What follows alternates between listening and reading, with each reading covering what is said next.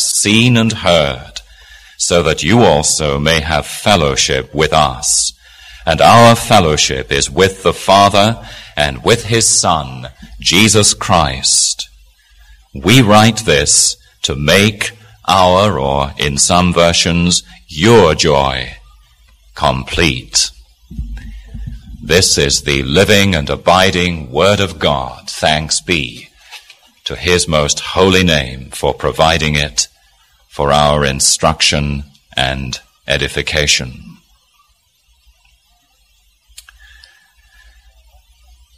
Now, last Sunday evening, as a number of you are aware, we began together a series that hopefully will progress steadily through the first letter of John in the New Testament on forthcoming Sunday evenings. And you will recall that last Sunday evening we began by providing the necessary background to that first great book of the Apostle John. And we had begun to see together that he was writing the letter into a background in which the Christian church of the first century was involved in deep and serious controversy. That in particular an error had arisen among the believers and infiltrated the churches to which John wrote, an error that we call today Gnosticism. And that error basically was the division between the material and the spiritual. And it led, as we saw, in terms of Christian teaching and Christian belief and doctrine, to the denial of the reality of Jesus' incarnation, and also to the denial of the atonement, because the Gnostics taught that it was inconceivable that the material body of Jesus could possibly be united to a divine person in the womb of the Virgin Mary, and that the two should be combined together, one person in two distinct natures. And in a similar way, before the suffering of Jesus upon the cross, the Gnostics were bound to deny that Jesus as the God-man had suffered upon the cross of Calvary. But the divine person of Jesus left the human Jesus before the experience of the cross. And it left us, you remember from last Sunday evening, with the Gnostics teaching all through the early church that salvation, therefore, is not rooted in the person of Jesus at all, but rather is rooted in knowledge or gnosis, and hence the name Gnostic. And they maintained in the Christian church that what was desirable and indeed was necessary for Christian salvation was this superior kind of knowledge that they alone had, distinguishing the material from the spiritual, with all the inevitable conclusions that accompanied it. Now we saw that the effect upon the church was that some had already left, as we read in John's letter, chapter 2, verse 19. They had gone out from us because they were not of us, said John, evidently of the Gnostic party. And others remained within the church, such as Diotrephes in 3 John, verse 9, who sought the preeminence through his superior knowledge, and evidently remained as a very thorn in the flesh to that company of believers. And all were perturbed by this new and strange, insidious heresy that had come among them. Who were they to believe? The Gnostics on the one hand, or the Apostle John and his pure teaching on the other? And so the background, I remind you this evening as we come into our second study of this epistle, is one of dissonance and dissent and confusion and controversy. And into that background, this beautiful counsel of the Apostle John falls like music on our ears to direct us into the true way of life. And the constant emphasis comes upon us like the repetitive symphonic refrain of a great musical symphony. This we know, this we know, this we know.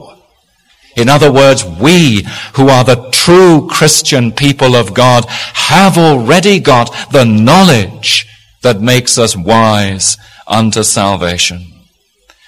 And last Sunday we explored the great themes of this letter.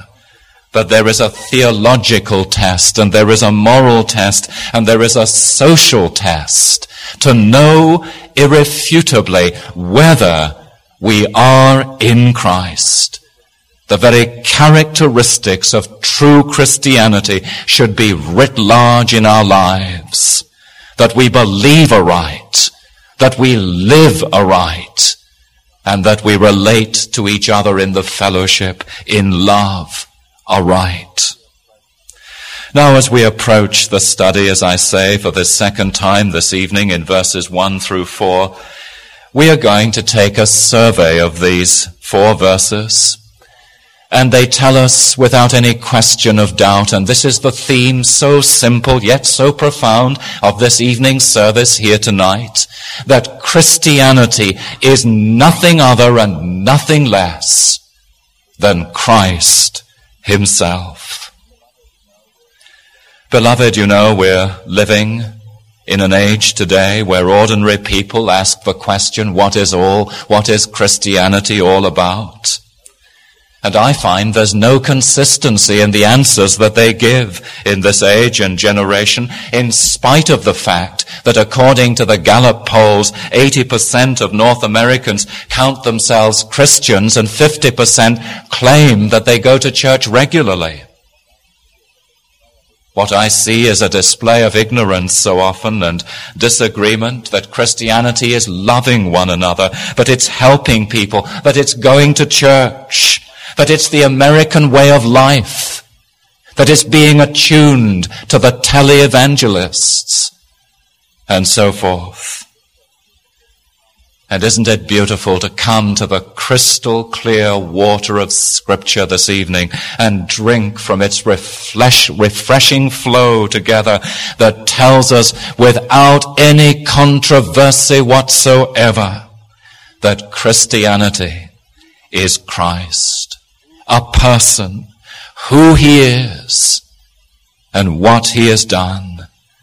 That's John's answer to the conflict in the churches in his age, and that surely, beloved, is our answer to all the confusion in the age in which we, by God's providence, have been appointed to live in. So there are 3 great thoughts this evening as time permits. And the first is that Christianity is concerning Christ. And the second one is that it's concerning life in Christ. And the third one is that it's concerning joy in Jesus Christ. And I want you to look at each one of these with me tonight.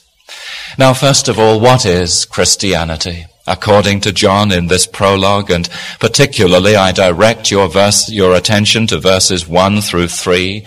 What is true Christianity? It is concerning Christ. And I suggest that the striking feature of verses 1 through 3 is simply this, in quite a unique prologue to any of the letters of the New Testament. The emphasis is upon the Lord Jesus.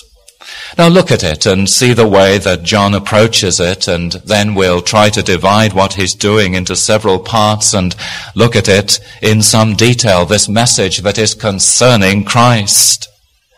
Do you notice in verses 1 through 3 that he strings together 4 clauses? And they are connected by the word what, or in the NIV, that which. That which was from the beginning. That which we have heard. That which we have seen with our eyes. Which we have looked upon and our hands have handled.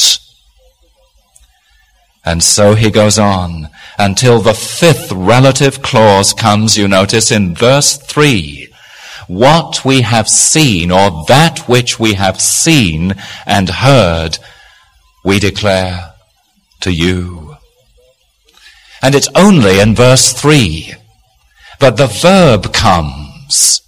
We proclaim.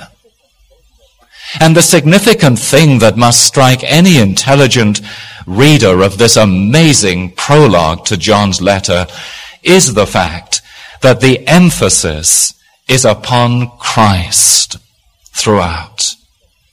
He is saying three things, in effect, all of which show that Christianity is essentially grounded in the person of its founder and its master and its Lord, and in nothing and nowhere else in the whole universe can the meaning of Christianity be found but there.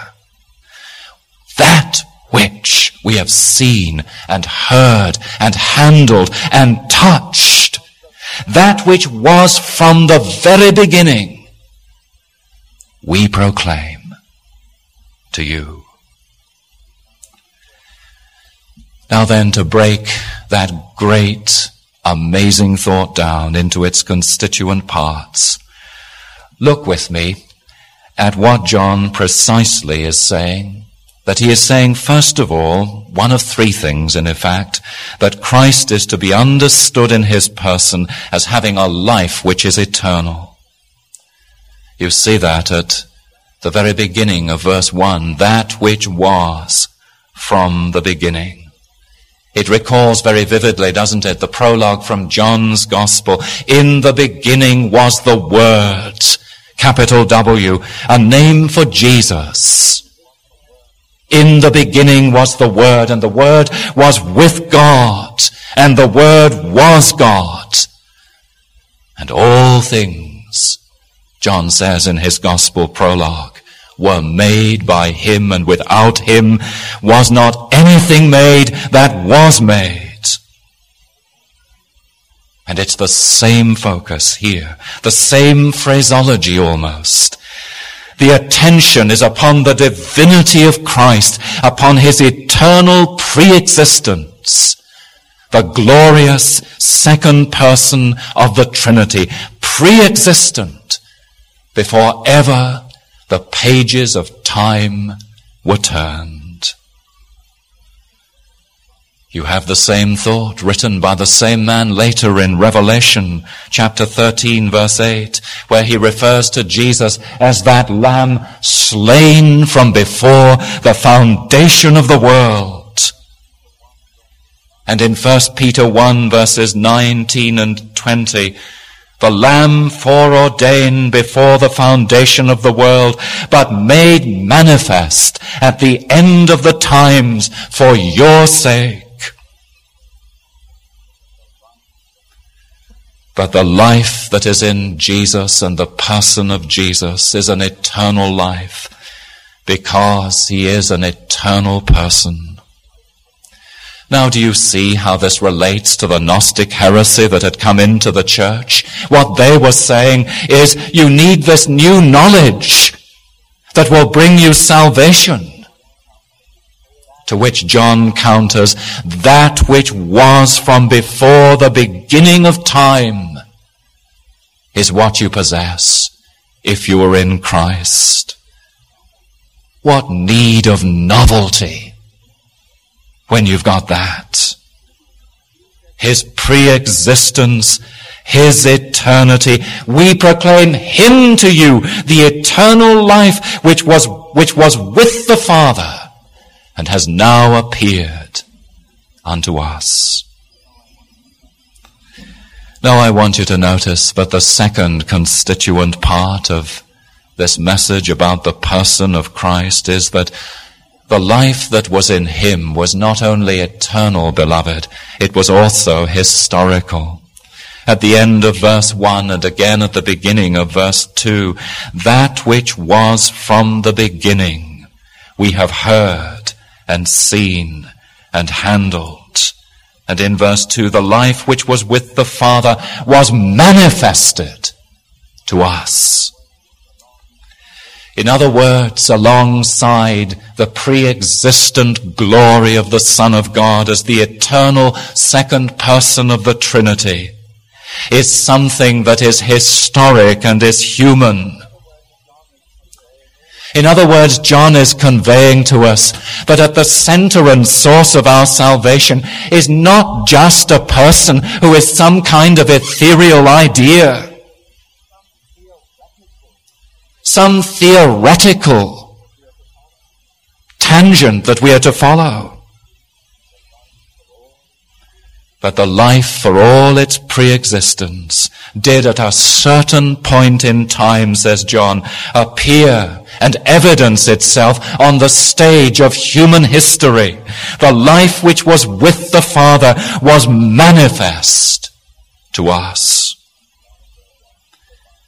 And John goes on to remind us that he was one of those privileged ones in the days of the Saviour's ministry upon the earth, in the days of his flesh, who had seen for himself and handled and touched, as it were, the very eternal reality of the second person of the Godhead made flesh for us men and our salvation.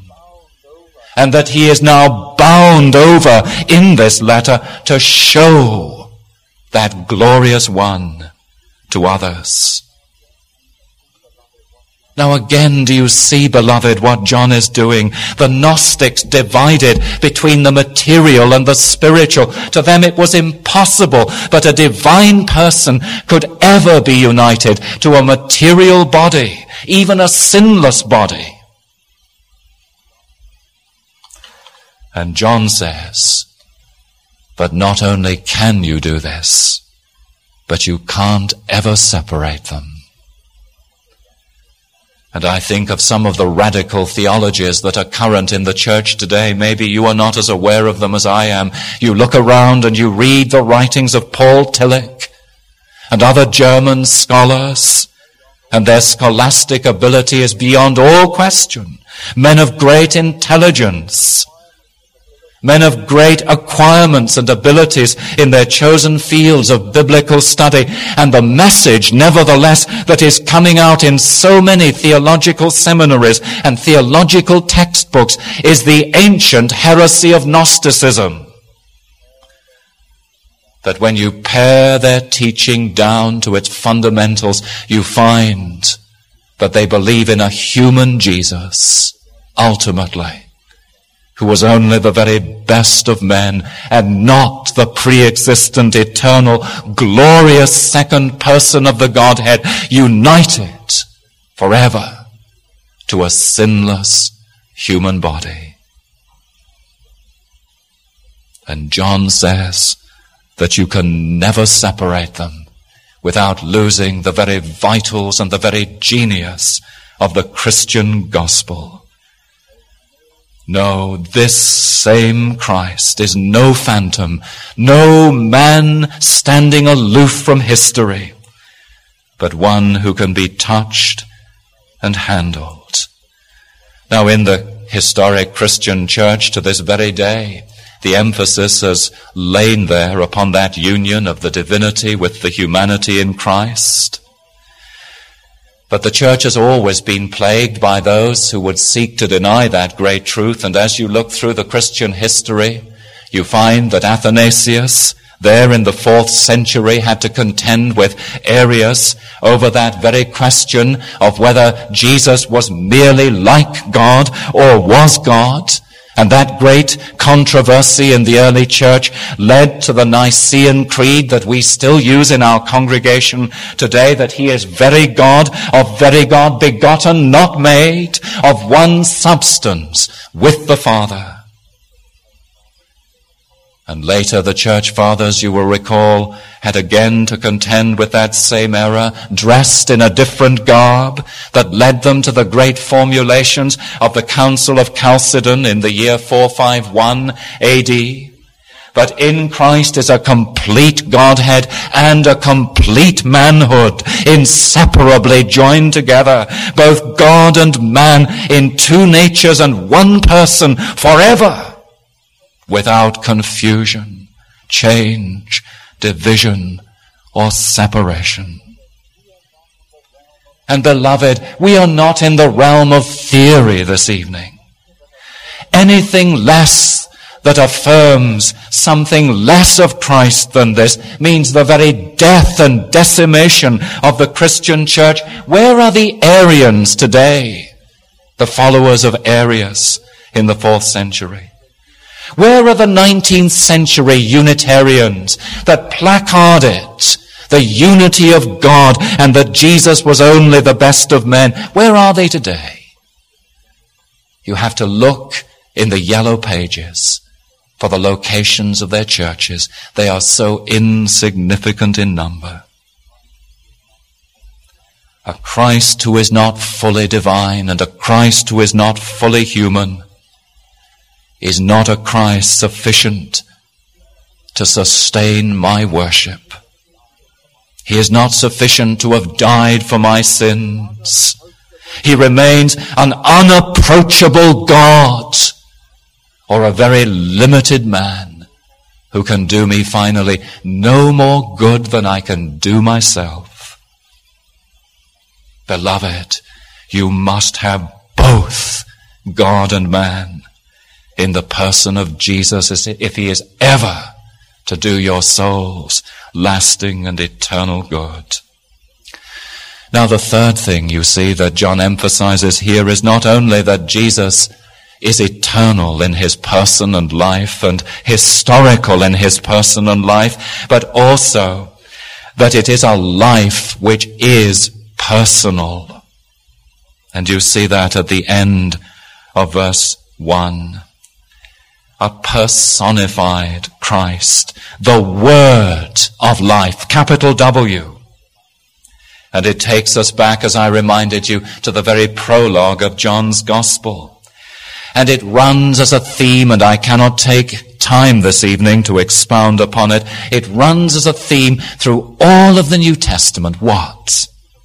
But at the center of the Christian's faith, this eternal person who has come upon the stage of human history is the center and source personally of all his people's needs.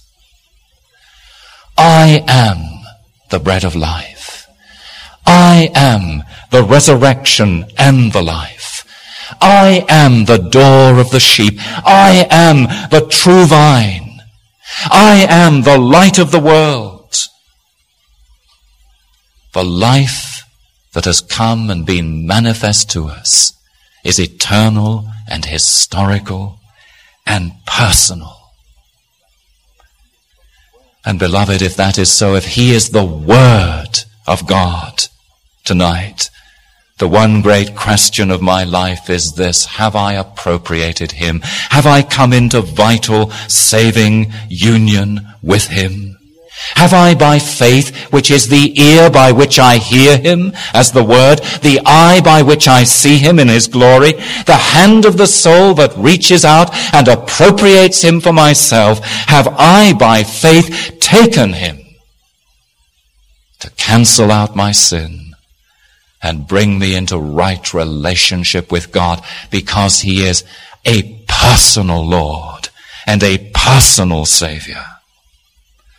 Thus does that life that John speaks of come to us through our union with him. The life that is eternal, that is historical, that is personal. Now, secondly, this evening, look with me concerning the life that is in Jesus. We have been looking at the person of Jesus, but look at the life that is in Jesus, because this is the second great element that John would bring to us from his prologue. Look at verse 1 at the end. The word of life has been manifest to us. Verse 2 at the beginning, the life appeared. Or further on in verse 2, we proclaim to you the eternal life which was with the Father and has appeared to us. And so 3 or 4 times in these short verses, John's focus is not simply upon the person of Jesus, but the life that is in Jesus. Now, beloved, have you grasped this evening that the center of the gospel, secondly then, is a message about life? Have you really understood that? Because the majority of people around us today don't understand it. You say to them, you need life, and we have it in the gospel of Jesus Christ. Ah, they say, but I am already alive. To which we answer, of course you are. Alive in a rich realm of God's goodness to you, enjoying all the physical blessings that he has sent, often undeservedly so. But the Bible, you see, has another dimension of life quite apart from that which the ordinary person thinks of, not physical life at all. The Bible has concluded all of us under spiritual death, dead in trespasses and sins, and brings that great sentence of condemnation to bear on all the human race without any exception whatsoever, that all have sinned and come short of the glory of God. And without the quickening life of God himself, they will remain in that state of deadness toward God. And so if you turn in this letter over a page and you come to chapter 3 and look at verse 14, what we need, beloved, the great need, is the transition out of death into life. The life that John is speaking of here. And that transition takes place when we come to know Jesus Christ. He that has the Son has life, says the Savior in John's Gospel, chapter 5, verse 24. And if we are not united to Jesus Christ, we are not alive as we should be alive. We are dead in trespasses and sins. We are living empty lives, are way off the marked course that God has planned for us. Our souls are experiencing spiritual death all the time, and a profound separation from God, the source of true life. We are alive, yes, but to the things of this world, not as we ought to be alive, blinded, deaf, dumb, unable to speak the praises of God, dead in trespasses and sins. Now, do you see what I'm saying to you? How does Jesus present himself? How does he come before us? As the word of life. I am the way, the truth, and the life. I have come that you might have life, and that you might have it more abundantly. And that's the message that John brings to those that are dead and missing life in that essential dimension. Only Jesus Christ can provide it. Only in Christ can you ever hope to find it. Whoever believes in me is truly made alive. A life worth living. A life that begins to be significant for eternity. A life that counts. A life that satisfies. A life that goes on forever and ever in the enjoyment of God, found because he is the word of life. Now, do you see how John sets it out in two ways in verse 3? I have written to you, he says, concerning this person, the essence of whose coming is that he might give life. I have written so that you may have fellowship with us, and our fellowship is with the Father. How do we experience this life, beloved? Taking the second of his thoughts first. We experience it through fellowship with the Father. Divine fellowship, in other words. Do you think of the wonder of it this evening? That wonder, that being what we are, we have a welcome into fellowship with him, being what he is. An atom sharing fellowship or communion or friendship, as the word means, with the Almighty. The unholy sharing fellowship with the altogether holy. And this is the message that John brings us. As we read in the Old Testament, it was Enoch who walked with God in very difficult times. And a little later on in the book of Genesis, in a very degenerate era like our own era today, Noah did the same. And of all the men in his generation, he alone was accounted worthy of fellowship with God. And now a like privilege is extended to us on the same terms. Fellowship with the Father. And that word means a participating in and a sharing in and a personal knowledge of God that comes to us individually and precisely. And while I have problems this evening about the terminology that is often used by evangelicals in the church today about having one's personal Savior, do you know I abhor the term? It sends shivers down my spine whenever I hear it, a personal Savior, having one's personal Savior, because it's not biblical terminology. It trivializes, in my understanding, the gospel and indicates something that I think I've got control of, like my personal hobby or my personal interests. I have a personal Savior.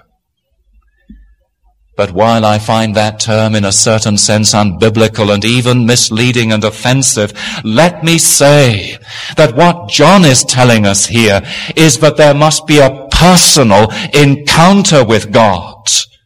This is not inherited from one's parents. It is an encounter with a personal God. It is the language of personal fellowship with Him. He has appeared, verse 3, to us. Not a universal experience, but a particularization. And the thing, you see, that He is expecting our hearts to respond to is this: yes, there came a word from the Lord to me, not to the man next to me, but to me, condemning my sin and opening my eyes to the cross of Christ and leading me to the fountain of forgiveness and guiding me into fellowship with God.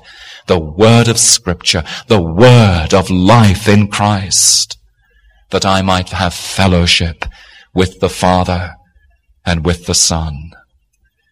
Beloved, that's how the life comes to us. But do you notice the second thing, that it never comes alone? It comes to bring us fellowship with one another as well. And it stretches back to the apostles who had fellowship with one another in their day, and on to believers today, and so to centuries later. If you know life in Christ, you have fellowship that is vertical in its dimension with God in Christ, and horizontal in its other dimension with one another in Christ. And it's like so many spokes of a wheel radiating out from a central axis. Because when we are in Christ, beloved, we are near to one another. And so you see, the message then, secondly, of John is that in Jesus there is life. You look around the world today, you say, isn't that found in the clubs? And in the bars, and in the discos? There's a certain sense in which fellowship is there, yes, but not the koinonia of the New Testament, the fellowship spoken of here in the Word of God. And oh, that in place of bickering and backbiting and other things that occasionally disfigure the face of any Christian fellowship, the church at large would receive again that baptism that brings us into union with one another. The life that is in Jesus Christ. Now, thirdly, as I draw to a close, what John's prologue surely tells us is this: but there is not only the person of Christ and the life that is in Christ, but if you look at verse 4, the one verse that we haven't touched upon yet this evening, the gospel is all about joy in Jesus Christ as well. We write to make our or your joy complete. Now, when the New Testament speaks of eternal life, it's not, you see, concerned primarily with quantity, as we are so often concerned about the quantity of things today, but it's concerned about the quality of life.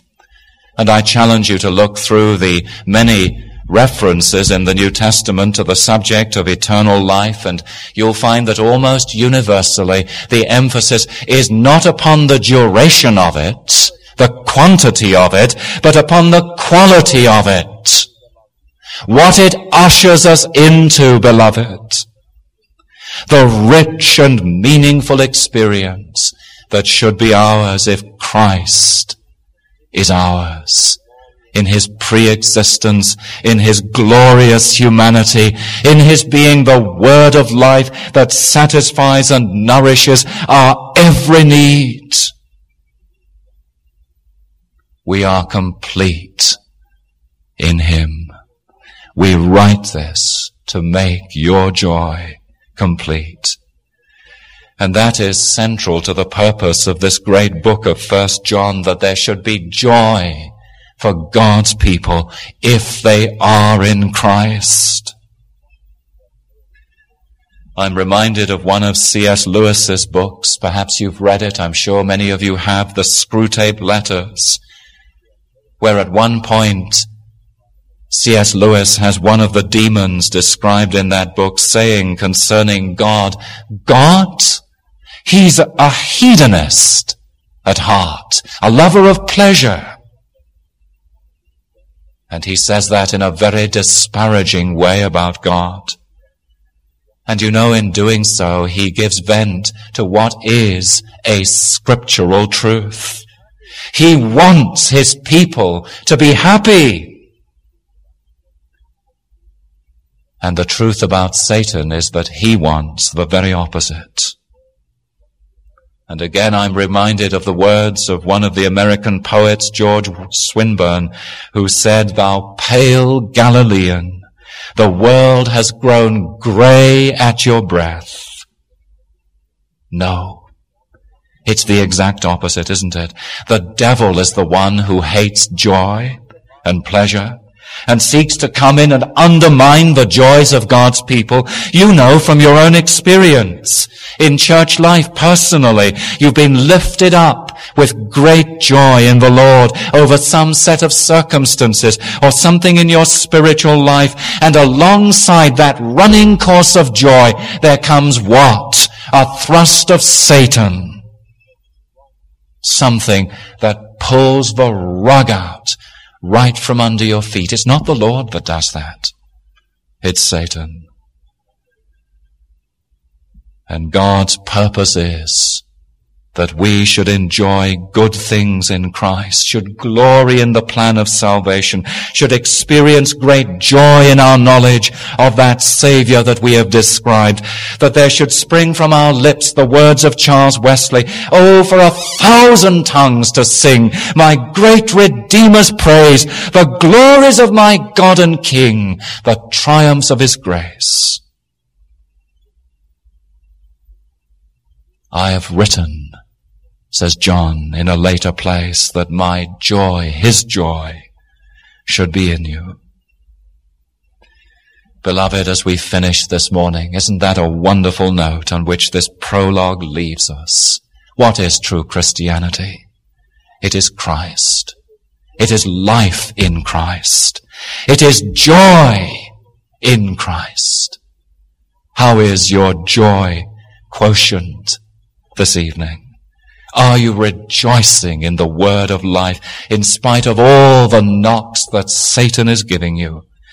Or are you allowing the devil to come in and distort it all and turn it all upside down?